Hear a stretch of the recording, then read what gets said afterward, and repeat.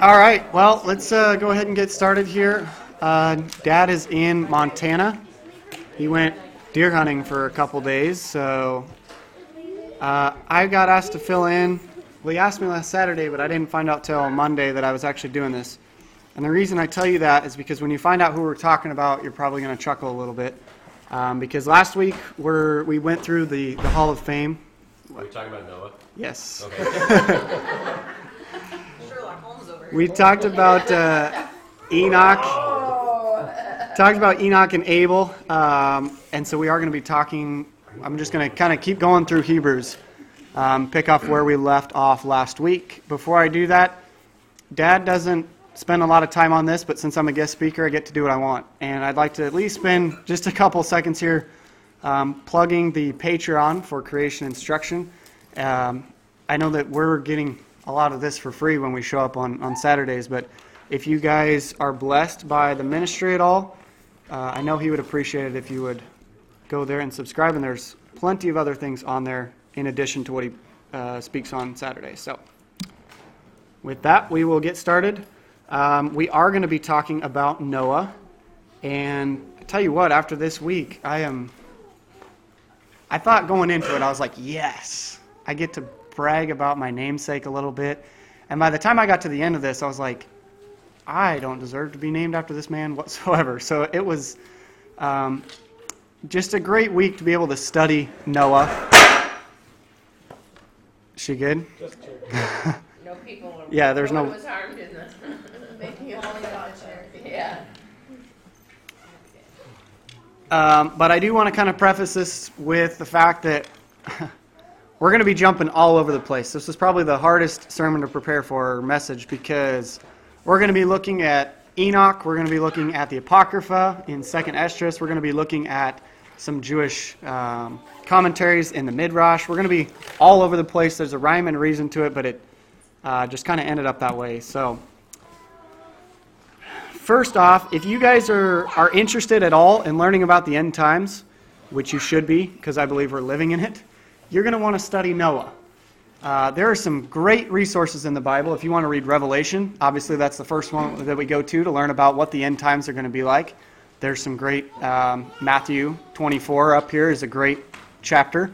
Joel, Daniel, there's some great, in fact the Bible almost always is pointing toward the end times in some form. But there's only one place where we have actually seen the earth destroyed. That has only happened one time. And that was in Noah. And so it's a very important story in the Bible to go and study, because if we understand what the days were like in the days of Noah, then we have a much clearer picture for what it's going to look like when the Son of Man is coming back. I should read that verse. But as the days of Noah were, so also will the coming of the Son of Man be. So just emphasizing that if we're looking for the Son of Man, and we're trying to study that, then we need to be looking at what those days of Noah were like. So, starting off here in Hebrew 11:7, just picking up from last week, it says, "By faith Noah, being divinely warned of things not yet seen, moved with godly fear, prepared an ark for the saving of his household, by which he condemned the world and became heir of the righteousness which is according to faith." So, the first thing I want to point out here is that Noah had absolutely no reason to believe that there was a flood coming. If you listen to Dad's pre-flood world at all, you'll know that there wasn't even rain at this point. It's not like there was mini floods happening, or that it had been raining for 4 days and Noah was like, well, I should maybe listen to him because it's starting to look pretty bad out there. There was not a single shred of evidence, no precedent, that God was going to do this. So Noah moved without sight. He had nothing but the Word of God to rely on in this case. And I know that for myself, usually if I'm called to do something or asked to do something, we always ask for a sign, right? I'll do this, but there's going to have to be some kind of sign that shows me what I'm supposed to do. There was no precedent of this. All he had was the Word of the Lord, and that was enough for Noah. If we want more respect for him, I mentioned that I've gained a lot of respect for him. We have to go look at what kind of life it was like and what he was actually going through when Noah was here on earth. So to do that, we're going to go to Genesis in chapter 6, verse 5. Then the Lord saw that the wickedness of man was great in the earth, and that every intent of the thoughts of his heart was only evil continually. Have you guys ever had a thought like that? I know that I have in my life, where a sin that it's like the first thing I think about when I wake up, and it's the last thing I think about when I go down to bed. And I'm not to this point where my heart is evil continually. But if you think about the opposite of that, being a godly man, the person that Noah was, you are consumed by God, where your thoughts are on God continually. It's the first thing you think about when you wake up. You think about Him all day. Every aspect of your being thinks about God. But this generation was the opposite of that. They were given to depravity, total depravity, completely, to the point where they didn't have a good thought. They had covetousness, idolatry, harlotry, drinking, murder. All of these things were celebrated to a point where this was a generation where they didn't blush at sin. There was nothing that embarrassed them at that point. And I think about that today in our society. If we're talking about where we're at, living in the days of Noah, there are very, very few sins that I can think of that anybody would blush at in the secular world. If you were to go to Hollywood right now and mention any sin out there, I can think of maybe one or two that they would kind of scoff at. Otherwise, they'd be trying to find a way to legalize it the next day for you. Genesis 6:13, as we move on, and God said to Noah, "The end of all flesh has come before me, for the earth is filled with violence through them, and behold, I will destroy them with a flood." This word, filled with violence, sticks out here for a very important reason, and that's the fact that anytime you see evil being filled to completion, there is judgment immediately afterwards. And what does this look like? Well, let me go back on that. The being filled with violence. Reference to that would be in Revelation 17. We see I forget what her name is. The Lady of Babylon. She was basically the mother of all harlots. Is holding a bowl, and that bowl is filled with all the evils, all of the sins of the world. And right after that you see this woman in Babylon with this bowl is when she's completely wiped out. God tells the Amorites, I believe it's in Exodus, but I'm not positive on that they have not reached their full measure, that the Amorites were not about to be wiped out because the cup was not full. They had not reached that point. So what does it look like to be completely filled with violence, to have evil thoughts continuously? We're going to go to the book of Enoch. And for those of you not familiar with the book of Enoch, it is not part of canon scripture, but it provides some great history and some great insight into what the days of Noah were like. It's kind of a prequel to what those days were. Some great history in there. So in Enoch 7:5, it says, "And they began to sin against birds and beasts and reptiles and fish, and to devour one another's flesh and drink the blood. Then the earth laid accusation against the lawless one." So Enoch gives us a little bit more detail as to what was happening at that time. And I'm not going to address the birds, the beasts, the reptiles, and the fish. That could be an entirely separate sermon as to what they were doing. But what I do want to focus on is this aspect that they were devouring one another's flesh and drinking the blood. What is the second thing that God tells them, that God commands Noah to do after he gets off the ark? Because the first one is to multiply the earth. The second one is do not drink the blood of animals. And that's because that's exactly what these people were doing. Not just the blood of animals, but they were drinking the blood of humans at this point. And you think, well, we're not at that point. We've got a ways to go. But I can show you plenty of articles. I'm just going to put a few up here. Plenty of articles about people talking about drinking blood. If you watch that Belly of the Beast movie, you can find in cultism and Satanism all the time people drinking blood. And they believe that it gives them a special spiritual connection.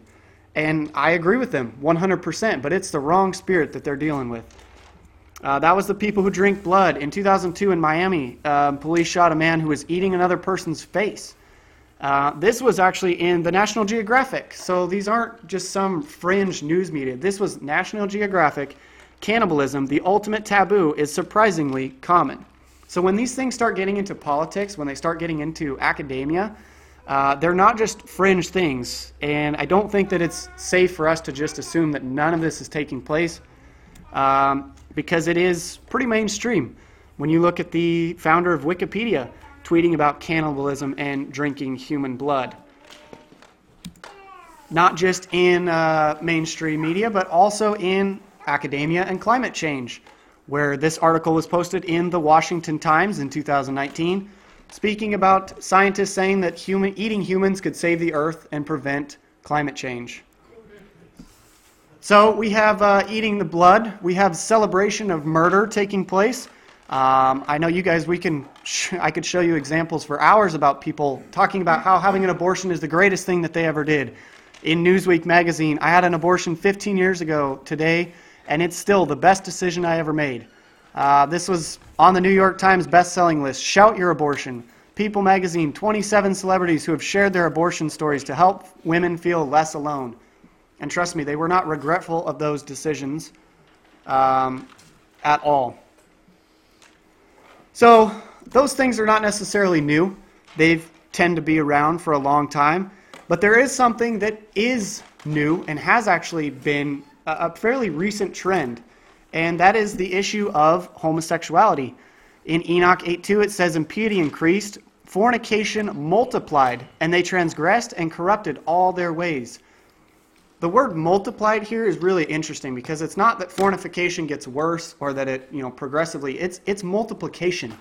It is a quickening of these things actually taking place to the point where it is these transgressions and this corruption is taking place so fast that you just can't keep up.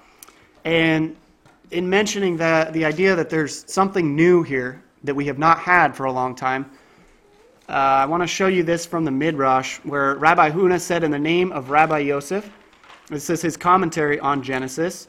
And again, this is not scripture, but this is Jewish commentary, and they were a lot closer to the situation than you or I were. So I do put some value in this. And they said, according to them, that the generation of the flood was wiped out, or was not wiped out until they wrote Gemapsiot, which is the marriage documents for the union of a man to a male or to an animal.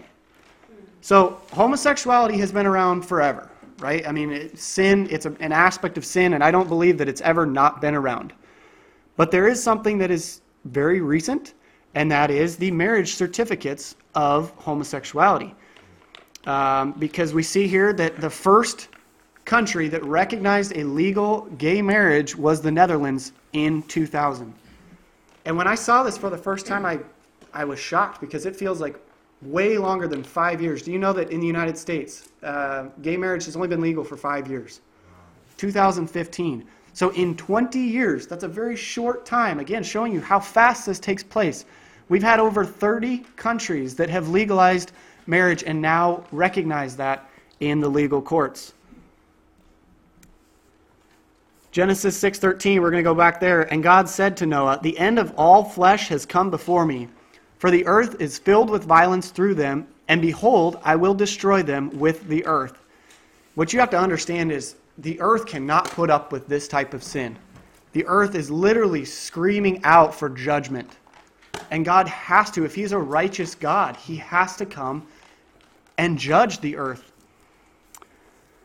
Going back to Hebrews here, one thing that we want to point out is this fact that Noah was divinely warned of these things not yet seen.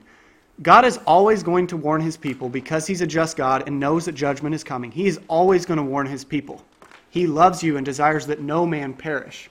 So He says that He's going to come with His prophets. I believe it's Amos 3:7, where He says that He will never inflict judgment without first coming with the prophets. So you basically have two decisions. When God warns you, He says, this is what's going to happen. God said to Noah, this is what I'm going to do. And Noah can either believe that and act on it in obedience, or trust his eyes and say, I don't see a flood coming, and move on. You have two choices to make. And we are warned about what's to come here today as well. So that warning that Noah got, we are getting throughout Scripture many examples of that. This is just one in Isaiah 13:9 says, "Behold, the day of the Lord comes, cruel with both wrath and fierce anger, to lay the land desolate, and He will destroy its sinners from it." So let me ask you this here.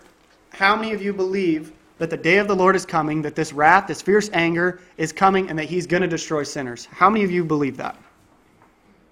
Has that changed your life? Knowing that, believing that we are in the end times and that we are close, has that changed your life? Because this radically changed Noah's life to the point where he was interceding for these people. He was building an ark, but as we'll see here, Noah had a heart for these people, just like we should have heart for our neighbors. We should be pleading with our family, with our friends that aren't saved, that listen, the time is coming. You know, and I always think about that guy sitting on the city street with a sign that says the end is near, and they call him crazy. But if we truly believe that this is happening, would you not give everything you possibly could to save somebody? Your prayer life is going to be on fire because you don't know when this last day is coming. You're going to be in the Word, and you're not going to be making plans for this earth. I'm guilty of this, and I knew that I was even going to ask this question. But how many of us are going home tonight, going to bed with a plan for what we're going to do tomorrow? And that's okay, but how many of us are thinking about what our plan is for tomorrow in the spiritual realm? Hopefully we're all going to church, so there's at least some spiritual aspect added into that. But what are you thinking about your plan is for tomorrow, for how you're going to get closer to God, or how you're going to prepare for when you're going to meet your Maker? I don't do that.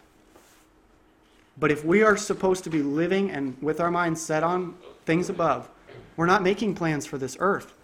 And when we get to Abraham, you're going to see the faith that it takes to not have anything, no possessions here on earth that you cling to. 2 Peter 3:10 knew that this was coming as well. But the day of the Lord will come as a thief in the night, in which the heavens will pass away with a great noise, and the elements will melt with fervent heat. Both the earth and the works that are in it will be burned up. Therefore, since all these things will be dissolved, what manner of persons ought you to be in holy conduct and godliness, looking for and hastening the coming of the day of God, because of which the heavens will be dissolved, being on fire, and the elements will melt with fervent heat. So Peter tells us what we need to be doing. We need to act in holy conduct and godliness. Nevertheless, we, according to his promise, look for new heavens and a new earth in which righteousness dwells. Therefore, beloved, looking forward to these things, be diligent to be found by him in peace, without spot and blameless. You therefore, beloved, since you know this beforehand, beware lest you also fall from your own steadfastness, being led away with the error of the wicked.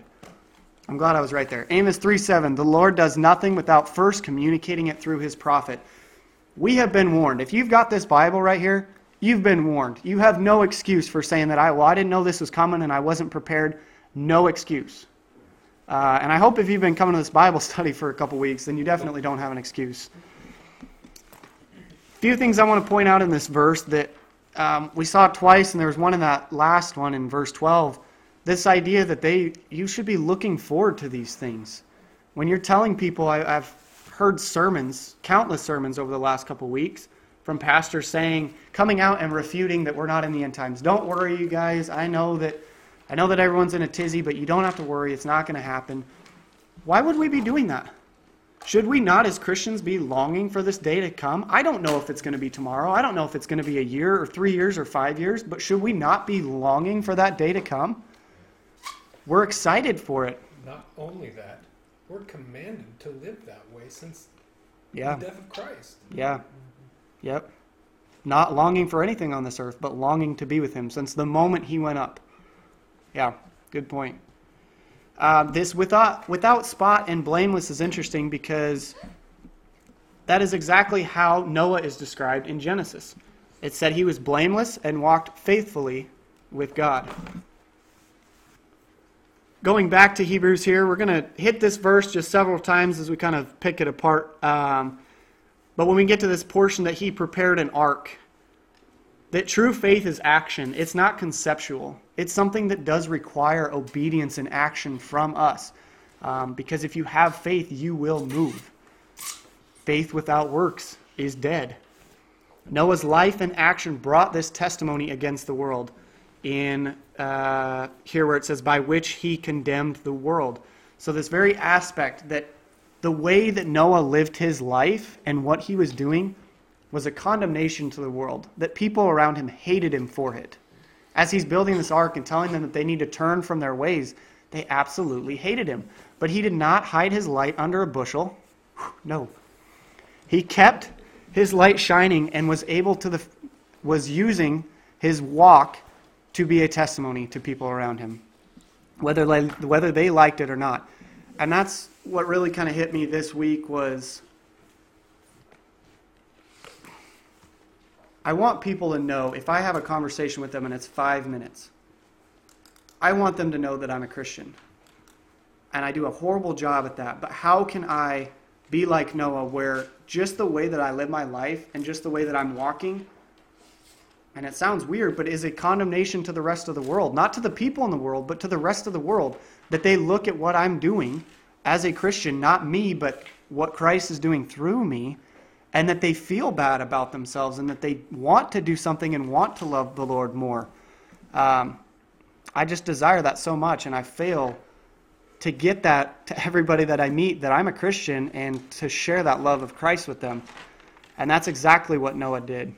Yeah, but like you said, they hated him for it. And that's, I think, what holds us back. Yeah. It's not like, oh, I want to be like you. It's like, I'm mad at you, or I hate you, or you're nuts. Yeah. Who do you think you are? Yeah. Yeah, that's what we get. And that's why, that's why I say I am not even privileged to be named after a man like this who was willing to have the entire world hate him. I mean, it was him and his family, and that was it. And nobody else believed him, and I'm sure they all called him crazy. I think I would be depressed, honestly. I'd be depressed if I knew everybody hated me. Do you think that it was just because of the way he lived, or do you think he literally condemned the way that they were living and what he said? I think he condemned them as well, and I'll show a verse here that kind of says that.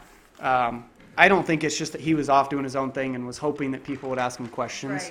Right. I'm pretty sure he was out on the street saying, repent, repent, the time is coming, there's a flood coming. Yeah. The end is nigh. Yeah, Yeah. not holding up the sign. Yep. Yeah. Wasn't he a drunk? Was what? Wasn't Noah a drunk? I'm going to get to that. Hold on. Wouldn't you be if you wiped out all the... The whole world hates you. Well, you saw them all be You're all wiped out. sinners. 2 Peter 2:5. Can you imagine living through watching the rest of the world die? I know. Did you skip that last slide? Did I miss it? Oh, I did. Thank you for pointing that out. I would have skipped right over that. So we're going to go to 2nd Esdras. This is a part of the Apocrypha. And I believe Dad's talked about that a little bit. Again, not part of Scripture, although it was part of Scripture back in Jesus' day. A lot to glean from this. Esdras is, 2nd Esdras is basically 2nd Ezra. It reads a lot like Revelation. So if you have any interest in Revelation at all, want to study the end times, it's a great book to look into. And what's happening here is that Ezra is being shown a vision from an angel, kind of just like John was in Revelation, and this is what he says. Nevertheless, as concerning the tokens, behold, the day shall come, that they which dwell upon earth shall be seized in great terror, and the way of truth shall be hidden, and the land shall be barren of faith. So, when I hear seized in great terror, the first thing that I thought of was how in Revelation, because I was making this connection, in Revelation it says that there's going to be such a terror among the people that are not sealed by God that they're going to cry out that the rocks will cover them and hide their face because of this great terror that's happening. And the truth shall be hidden. When I see that, I was thinking, man, mainstream media, right? Coronavirus, there's so much truth hidden.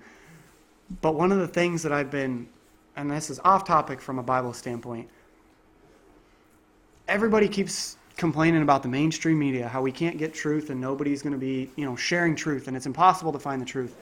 That's not true at all. Just because the mainstream media is not sharing something doesn't mean that you can't find the truth. It's that we've gotten to the point where we are lazy and don't want to find that truth. And if we're not willing to seek out that truth, it will be hidden from us. And I believe this is something that is a spirit of the Antichrist to hide that truth. And if we're not willing to go and seek that truth, and it's going to get harder. I say it's possible to do now, but it will get harder to find truth. You need to get in your word and find where that true truth comes from, because the Antichrist is going to do everything he can to hide that from you. So the land was barren of faith. We see the same thing in Luke 18:8 when the Son of Man comes back. I tell you, he will see that they get justice, and quickly. However, when the Son of Man comes, will he find faith on earth? I hope he does. But it doesn't sound very hopeful there. Going back to Enoch 106, verse 18. And this is talking about the birth of Noah, which is a crazy story in and of itself, but giving some genealogy and again explaining what was happening at this time. And now make known to thy son Lamech that he who has been born is in truth his son, and call his name Noah, for he shall be left to you, and he and his son shall be saved from the destruction, which shall come upon the earth on account of all the sin and all unrighteousness, which shall be consummated on the earth in his days. So the name Noah actually means rest or comfort, which I always found kind of ironic because, like you said, he wiped out the entire population. But what he was doing was bringing that consummation back to the earth. It was the earth that needed that rest and that comfort. But moving on in 19, and after that there shall be still more unrighteousness than that which was first consummated on the earth. So what is he saying there? He's saying that what happened the first time in the flood, it's going to be way worse the second time. So if you guys think that it's going to be just like the days of Noah, that's not right. It's actually going to be way worse than it was in the days of Noah. And one thing I can think of that's going to be worse, just a theory, but this idea of gender fluidity is something that we have not seen before, at least as far as I could see, where you can be whatever you want to be at all. So on this idea that things are going to be worse than how they were back then in 2 Timothy, but evil men and impostors will grow worse and worse, deceiving and being deceived. This multiplication of deception taking place. Matthew 24:12, and because lawlessness will abound, the love of many will grow cold. So it's not going to get better. The Bible is telling us that it's going to be worse. And that's important because as believers in our faith, this is the greatest time you possibly have to grow in your faith and be firm. Because it's not going to get any easier. It's going to get worse. And if you can't stand firm on your faith now, if you can't speak up and tell people that you're a Christian because you're afraid about being ridiculed, it's not getting any easier at all. It is only going to get worse. The good news is this is as bad as it gets. Once we get up into heaven, it's only uphill from there. For people on earth, this is as good as it gets. And it only gets worse for them. So, again, we need to be excited for this. Come, Lord Jesus. Going back to Esdras, I told you we were going to be jumping around all over the place. That's why it was hard to plan for this. But now, therefore, we're given some idea of what we're supposed to do. It says, now, therefore, set thine house in order, and reprove thy people. Comfort such of them as be in trouble, and now renounce corruption.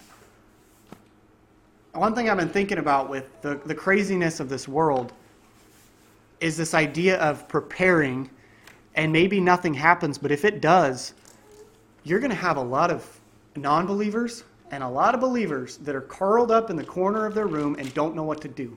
Even if they have faith in God, they're still going to be terrified. They're going to be afraid. It's going to take some strong people of faith that have their house in order to be able to go and comfort these people. And that's what the world is going to need when this takes place. They're going to need Christians to stand up and be a comfort, be a light to those people when they're going to need it most. Set thine house in order. For yet greater evils than those which thou hast seen happen shall be done hereafter. For look how much the world shall be weaker through age, so much more shall evils increase upon them that dwell therein. For the time is fled far away, and leasing is hard at hand. For now hasteth the vision to come, which thou hast seen. So he's saying there, let this happen pretty quick. Let's go. We're excited for this. Going back to Genesis, then the Lord said to Noah, come into the ark, you and all your household, because I have seen that you are righteous before me in this generation. For after 7 more days I will cause it to rain on the earth 40 days and 40 nights, and I will destroy from the face of the earth all living things that I have made. I believe this was mentioned a couple Bible studies ago, but it took even an action of faith to go into that ark, to build that ark, not knowing what's happening at all. God did not tell him before this, it's going to be fine, it's going to rain for 40 days, I'm going to set you on a mountain, I'm going to provide all these things for you. So he's coming into this ark, he is making incredible actions of faith, and I'm convicted by that because it does not require a lot of me right now to say that I have faith in Jesus Christ. There have been a couple things I can point to in my life where it's maybe been a challenge, but I've never gotten to a point where God just said, Noah, this is going to happen and I need you to drop everything you're doing. People are going to hate you. Just trust me. I've never been put in that situation. That's why this is just incredible to me that he had that kind of faith to come into the ark not knowing what was going to happen. But when he got into that ark, Noah was hidden from that judgment. He was on the boat for 7 days. He was not removed from the judgment completely. And that's important because if you're looking at Revelation and we're looking at the end times, this is one of the reasons I don't believe in pre-trib rapture. I don't believe that we are taken out of judgment and that we're just whisked away in the sky. I think we're there for judgment, but we are protected. God calls us to come in. He's going to be our huppah. He's our ark. He covers us. He protects us and keeps us safe. So they sat in the ark for 7 days before it even rained. Yeah. With all the animals and all the food, and that had to have been a really I'm sure day 3 he was just like, What's that smell?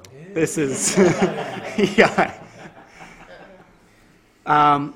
Going back to Isaiah though, this is, and I keep making this flip-flop that doesn't coincide, but it does because I'm showing you what's happening then is going to happen now. And Isaiah, this is for us. Go, my people, enter your rooms and shut the doors behind you. Hide yourselves for a little while until his wrath has passed by. Oh, hopefully that's all the easier it is. Yeah. So God separated Noah from the evilness of that world. Again, he did not take him out, but he has him protected. In Revelation 9:3, and I should point out there that he was in there for 7 days. And that number is significant. I think you guys all know that, why the number 7 is important. But this chapter in Revelation 9 is actually talking about the 7 trumpets. This is the 5th trumpet, where God separates the godly from the ungodly. Then out of the smoke locusts came upon the earth, and to them was given power, as the scorpions of the earth have power. They were commanded not to harm the grass of the earth or any green thing or any tree, but only those men who do not have the seal of God on their foreheads. But the rest of mankind, who were not killed by these plagues, did not repent of the works of their hands, that they should not worship demons and idols of gold, silver, brass, stone, and wood, which can neither see, nor hear, nor walk. And they did not repent of their murders or their sorceries or their sexual immorality or their theft. So there is coming a point where they're not going to repent, but they're going to know that God is here. All these science explanations of climate change and all these things that are happening, there's going to get to a point where they're going to acknowledge that this is what's happening, that there's a God up there that's doing it, but I don't believe him at all. They will harden their hearts to him and not repent. Another example of this, and another example of the number 7, is Exodus in the 10 plagues. And really they should be counted as 3 plagues and 7 plagues, because the first of the 3 plagues in Egypt involved the Israelites. They were included in what happened. They were not removed from that judgment. But the last 7 plagues, they weren't affected by those. God separated the Israelites from the Egyptians, and they were not under the plagues, the last 7 plagues. So just to conclude here with Noah, it's pretty much summed up in the first 2 words of this verse. By faith. That's what it is. That's all it is. It's very simple. If you want to be like Noah, have faith. Because Noah had faith, he did not compromise. Because he had faith, he built an ark. Because he had faith, he condemned the world. And because of his faith, he saved his family. And because of that, he was an heir of righteousness. That's one of those titles I want to get at some point. I'm not there, but I want to get up there and hear God tell me that I'm an heir of righteousness. Maybe I am there, I don't know. All right, this one will go a little bit faster, I promise. But we're going to look at the second one as we continue through Hebrews. And this is the champion of faith of Abraham. And Abraham, if you want to talk faith, not much to be said as far as the author of Hebrews pretty much said it all. He actually spent 10 times the amount of ink on Abraham than he does the rest of the people in this chapter. So, obviously held to a high esteem. The reason I have this picture up here is because it's kind of interesting that this was Time magazine in 2002. And the reason this is here is because there are so many people that credit Abraham as their father. God had to change his name actually to Abraham because he told him he was going to be the father of many nations. The Muslims, Christians, and Jews all claim him as their father. That's about 4 billion people. So if we have 7.9 billion people, that means 1 out of every 2 people claims Abraham to be their father. In the book of Sirach, 44:19, this is again in the Apocrypha, it says, Abraham was a great father of many people. In glory was there none like unto him. Genesis 17:5, no longer shall your name be called Abram, but your name shall be Abraham, for I have made you father of many nations. So who are Abraham's children? I don't remember what part in Hebrew it was, but we had an entire Bible study talking about that, so I don't want to touch on all of that, but essentially, those who have faith. It's not the Muslims and it's not the unbelieving Jews. Therefore, in Galatians 3:7, therefore know that only those who are of faith are sons of Abraham. And if you are Christ's, then you are Abraham's seed, and heirs according to the promise. So if you are a believer, if you have faith in Christ, then you are a son of Abraham. But the Jews did not accept this very much. It's something that they put a lot of hope into their lineage, into their DNA. And in John 8:3, they come at him and they say, well, Abraham is our father, when he says, who's your father? And they answered, if you were Abraham's children, said Jesus, then you would do what Abraham did. Now, that's a red letter Bible right there. Jesus is telling you, if you want to be Abraham's children, if you want to be heirs according to the promise, then you're going to do what Abraham did. So I think it's important then to take some time and look at what Abraham did and understand why we're doing this. Because Jesus wasn't dumb. He knew that they were Jews, that they came from Abraham, but he's pointing out it's not a matter of DNA. This is something that comes down to faith. So we'll dive into Hebrews 11:8. By faith, Abraham obeyed when he was called to go out to the place which he would receive as an inheritance. And he went out not knowing where he was going. Do you see here how faith is connected with obedience? You'll see that all the time. Faith and obedience. It's a two-step. That is the structure of the faith. Faith and obedience. Not because you have to, but because you love him. So let's go back here and let's look a little bit at Abraham's DNA lineage and where Abraham came from. In Genesis 11:27, this is the genealogy of Terah. Terah begot Abram, Nahor, and Haran. Haran begot Lot, and Haran died before his father Terah in his native land in Ur of the Chaldeans. Ur of the Chaldeans was Babylon, which would be up north. Yeah. Yep. So basically, Abraham's lineage, where Abraham came from, was Babylon. In Revelation 18:4, we're going to do the same thing that Abraham did. And I heard another voice from heaven saying, come out of her, Babylon, my people, lest you share in her sins and lest you receive of her plagues. So his hometown was Babylon, and God called him out of there. Therefore, his children should do the exact same thing. So they came from Bethlehem. That's where Terah, his father, that's where they left out of. Jewish commentary believes that Abraham is the one because we know that Abraham had a relationship with God when he was in Ur.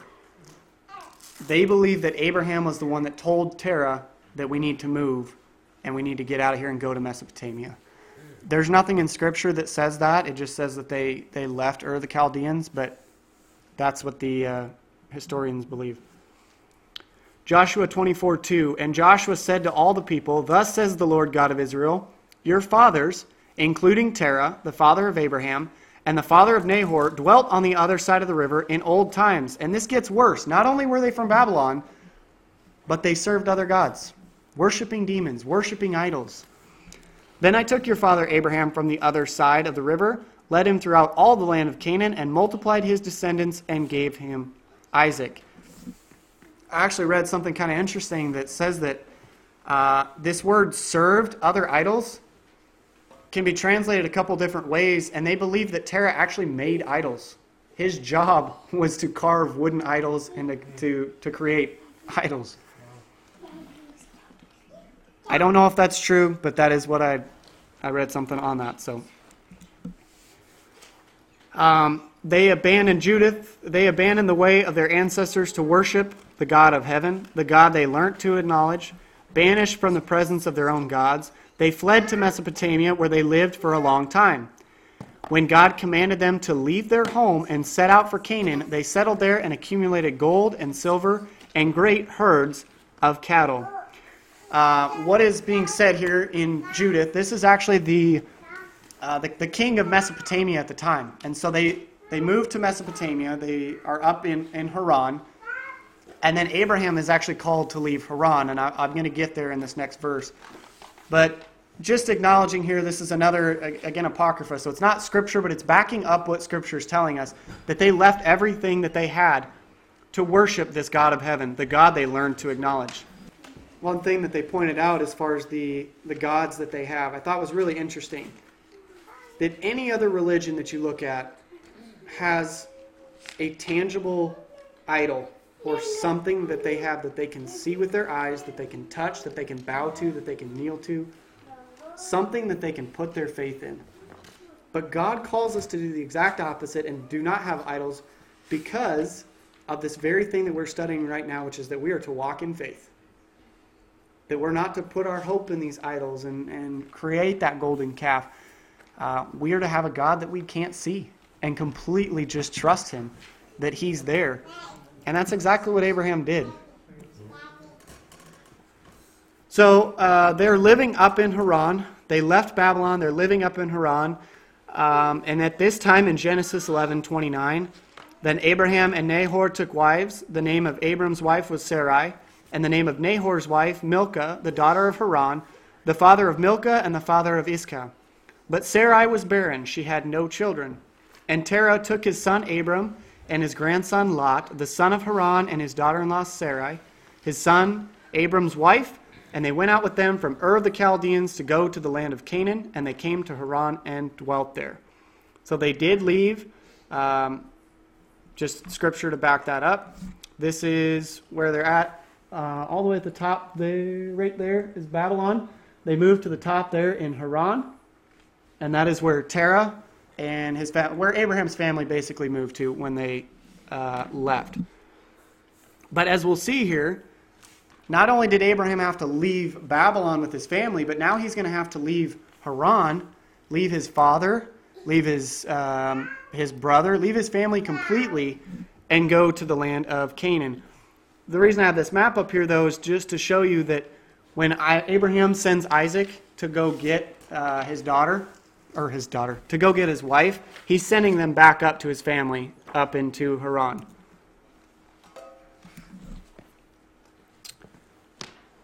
In Genesis 12:1, now the Lord had said to Abram, get out of your country, from your family, and from your father's house, to a land that I will show you. So Abraham is told now that he is already moved to Haran, that he's supposed to leave his family, get out of your father's house, so give up your inheritance, give up the land that you have, give up all of your possessions, and just leave. I'm going to show you where you're going to go. I'm not going to tell you where you're going to go, but I'm going to show you this land. walking by faith. This is from Philo of Alexandria. He was a Hellenistic Jewish philosopher living in Alexandria. And this was his commentary on Abraham that blows my mind. Because when Abraham was told to do this, well, let me just read this. He, being impressed by an oracle by which he was commanded to leave his country, so Philo is calling it an oracle, this was God that was telling him to do this, to leave his country and his kindred and his father's house and to emigrate like a man returning to a foreign land to his own country, and not like one who was about to set out from his own land to settle in a foreign district, hastened eagerly on, thinking to do with promptness what he was commanded to do was equivalent to perfecting the matter. So what Philo is saying here is that when Abraham was told to leave Haran, he wasn't thinking, oh man, I'm leaving my home to go to this foreign place. Abraham had so much faith in God that he viewed leaving where he was at as if he was going home, because he knew that wherever God was calling him is home. God is our home, not wherever you're living right here, the comforts of what you have. And he left with promptness. When he was told to do that, he was so excited to walk in faith, to follow God, that he left immediately. And I couldn't do that. If God told me right now that Sierra and I are supposed to pick up everything we're doing and just leave, and he'll tell me where I'm supposed to go, and I would do it tomorrow, I would come up with 1,000 excuses for why I need to pray about it for another week. But if we're to be disciples of Christ, this is how we're supposed to act, that promptness in faith. Then Jesus said to his disciples, if anyone desires to come after me, let him deny himself and take up his cross and follow me. So if you want to be a disciple, this is what it takes. And as I get to the end of this, you're going to see you're really going to want to be a disciple. You're not just going to want to be a follower of Christ. There's some meaning to being a disciple of Christ. Do not think that I came to bring peace on earth. I did not come to bring peace, but a sword. For I have come to set a man against his father, a daughter against her mother, and a daughter-in-law against her mother-in-law. And a man's enemies will be those of his own household. He who loves father or mother more than me is not worthy of me. And he who loves son or daughter more than me is not worthy of me. That's a tough one to swallow. It's an easy one to read and say, yeah, I agree with that. But until it actually happens, that is a really tough ask. Luke 14:33, whoever of you does not forsake all that he has cannot be my disciple. But this is exactly what Abraham did. So, I would pose the question to you, would you do it? If you were in that same position, is that something that you would do? Genesis 12:1. Now the Lord had said to Abram, get out of your country, from your family, and from your father's house, to a land that I will show you. No idea where he's going whatsoever, and is excited to do it. And says, yep, let's go. I'm ready to head out. That's freedom. The ability for him to leave everything that he had and live in complete faith, that's freedom. I think about freedom as being, I live in America and I get to do all I want with capitalism, and I've got a nice job and all these comforts of home that I get to store up wealth here. That's my freedom. And don't trample on my freedom. That's not freedom at all. Freedom is living in faith so much that you're willing to give it all up at the drop of a hat, just based on the Word of God completely. You will never have freedom or joy when you try to cling on to the things of this world. You cannot have it. And that's just that verse in Hebrews 11, that he went out not knowing where he was going. By faith he dwelt in the land of promise as in a foreign country, dwelling in tents with Isaac and Jacob, the heirs with him of the same promise. For he waited for the city which has foundation, whose builder and maker is God. This is where I was like, hold on one second. I get it. Whatever, you left great. And then you had faith enough to go and you entered into the promised land. He got his promise. Abraham was given this, but even when he got to the promised land, the land that God said, I'm going to show you where this is at. Here it is. I've given it to you. Even when he was there, Abraham said, this isn't home. This isn't the promise that you told me. Yeah, this is the promised land here on earth, but that's not it. I'm a foreigner here. I live in tents, and I'm looking forward to the day when there's a city that God has created, heaven, that is going to come out of earth, and be in Jerusalem. That is the true promise. So he lived his entire life this way, knowing that he was in a foreign country. And that's something that I think I'm definitely going to take out of this, is just this idea that I'm not home. I'm not even close to it. There's no need to even make plans for how I'm going to live out the rest of my life and gather possessions if I have a heavenly mindset. He knew and waited for this promise to come to fruition. By faith, we're just going to keep moving here in Hebrews. By faith, Sarah herself also received strength to conceive seed, and she bore a child when she was past the age, because she judged him faithful who had promised. Therefore, from one man, and him as good as dead, were born as many as the stars of the sky in multitude, innumerable as the sand by which is by the seashore. So when I first read that, I'm like, what? Why is Sarah in here? Didn't she laugh at God? And there's a lot of other women you can put in here. But when I was listening to Daniel Joseph's sermon on this, he said, go back and read Genesis 18. Because the Lord comes and he talks to Abraham, but Sarah doesn't laugh out loud. She laughs within herself. And I don't think any single person in here would hear that you're about to have a child if you're barren and not think to yourself, well, that's not going to happen. Or make some snarky comment in your head. It's one thing to say it out loud, but it's another when it's something in your head, in your heart of hearts, to keep that from God. You can't do that. But she did not laugh out loud at him. It was just in her head.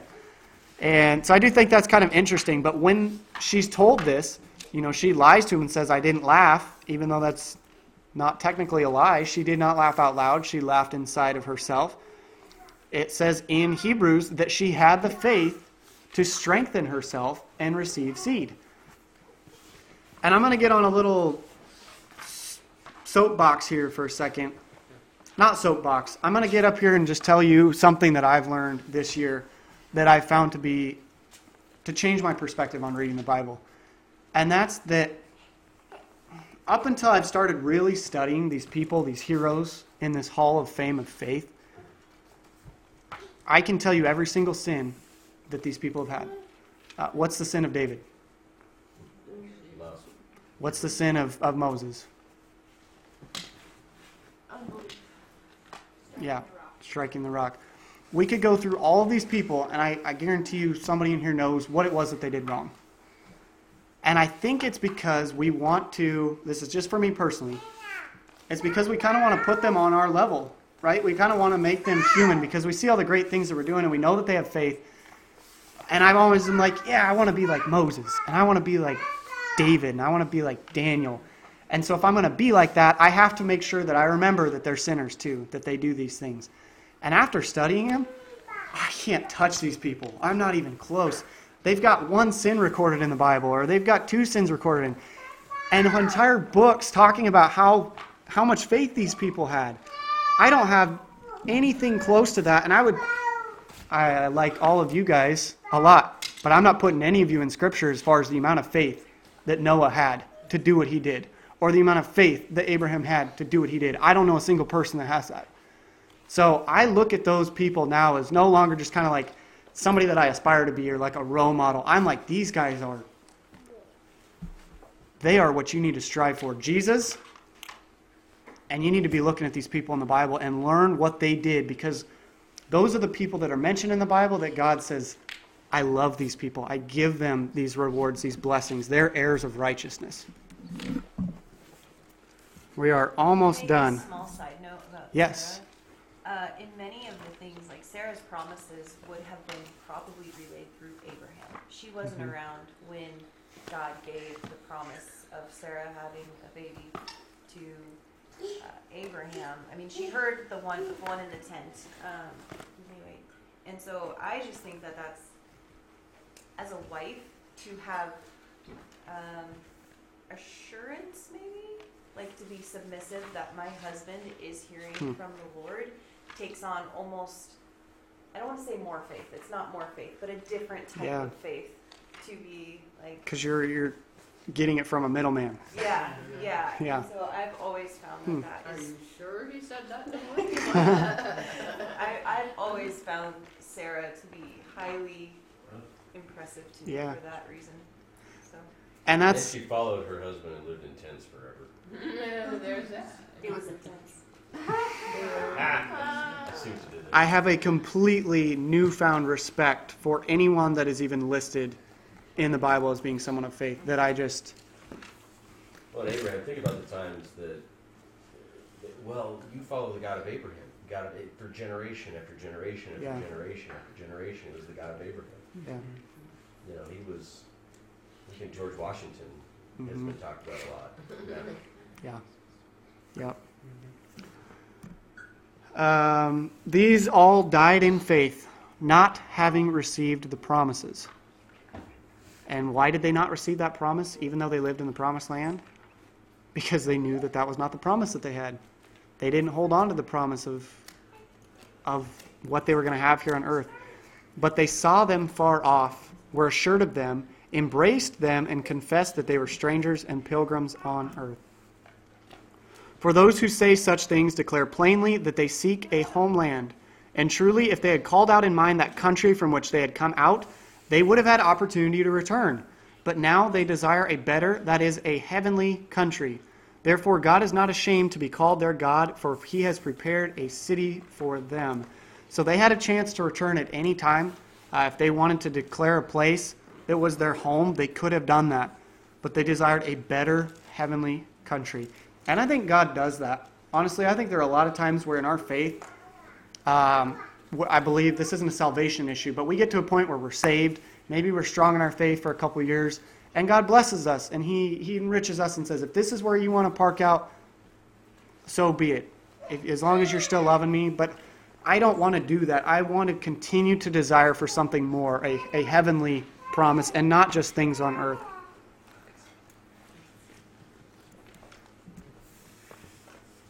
By faith, Abraham, when he was tested, offered up Isaac. And he who had received the promise offered up his only begotten son, of whom it was said, in Isaac your seed shall be called, concluding that God was able to raise him up even from the dead, for which he also received him in figurative sense. And we talked about this as well, so I don't need to hit that. But when Abraham went to sacrifice Isaac, his faith was so strong that he knew something was going to happen. Either God was going to raise him from the dead, or he was going to provide some other way. He knew what was going to happen. I don't think that removed the emotional aspect of having to sacrifice your son by any means, but he had faith. By myself I have sworn, says the Lord, because you have done this thing, and have not withheld your son, your only son. Blessing I will bless you, and multiply I will multiply your descendants as the stars of heaven, and as the sand which is on the seashore. And your descendants shall possess the gate of their enemies. In your seed all the nations of the earth shall be blessed. Why? Because you have obeyed my voice. Again, faith results in obedience. All of these things that we read here in Genesis 22 were said back in chapter 15. Go read chapter 15 of Genesis, and it's that blessing is what he says, this is what I'm going to do for you. But he doesn't do it right away. He puts him through this test, and because he obeyed his voice and he listened to him, that is what he gets out of this. Same thing with Exodus. God brings them out of Egypt and says, I'm going to make you a land, fill you a land of milk and honey, but you're going to have to obey my voice. I'm going to give you this law that you're going to have to obey, and I'm going to test you through the wilderness and see if you're going to obey my voice. Genesis 26:4, and I will make your descendants multiply as the stars of heaven. I will give to your descendants all these lands, and in your seed all the nations of earth shall be blessed.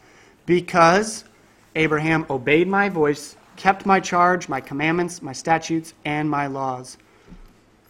This is the structure of the faith. So when we saw back in there that it says, when Jesus said, if you are Abraham's sons and daughters, then you will do as Abraham did.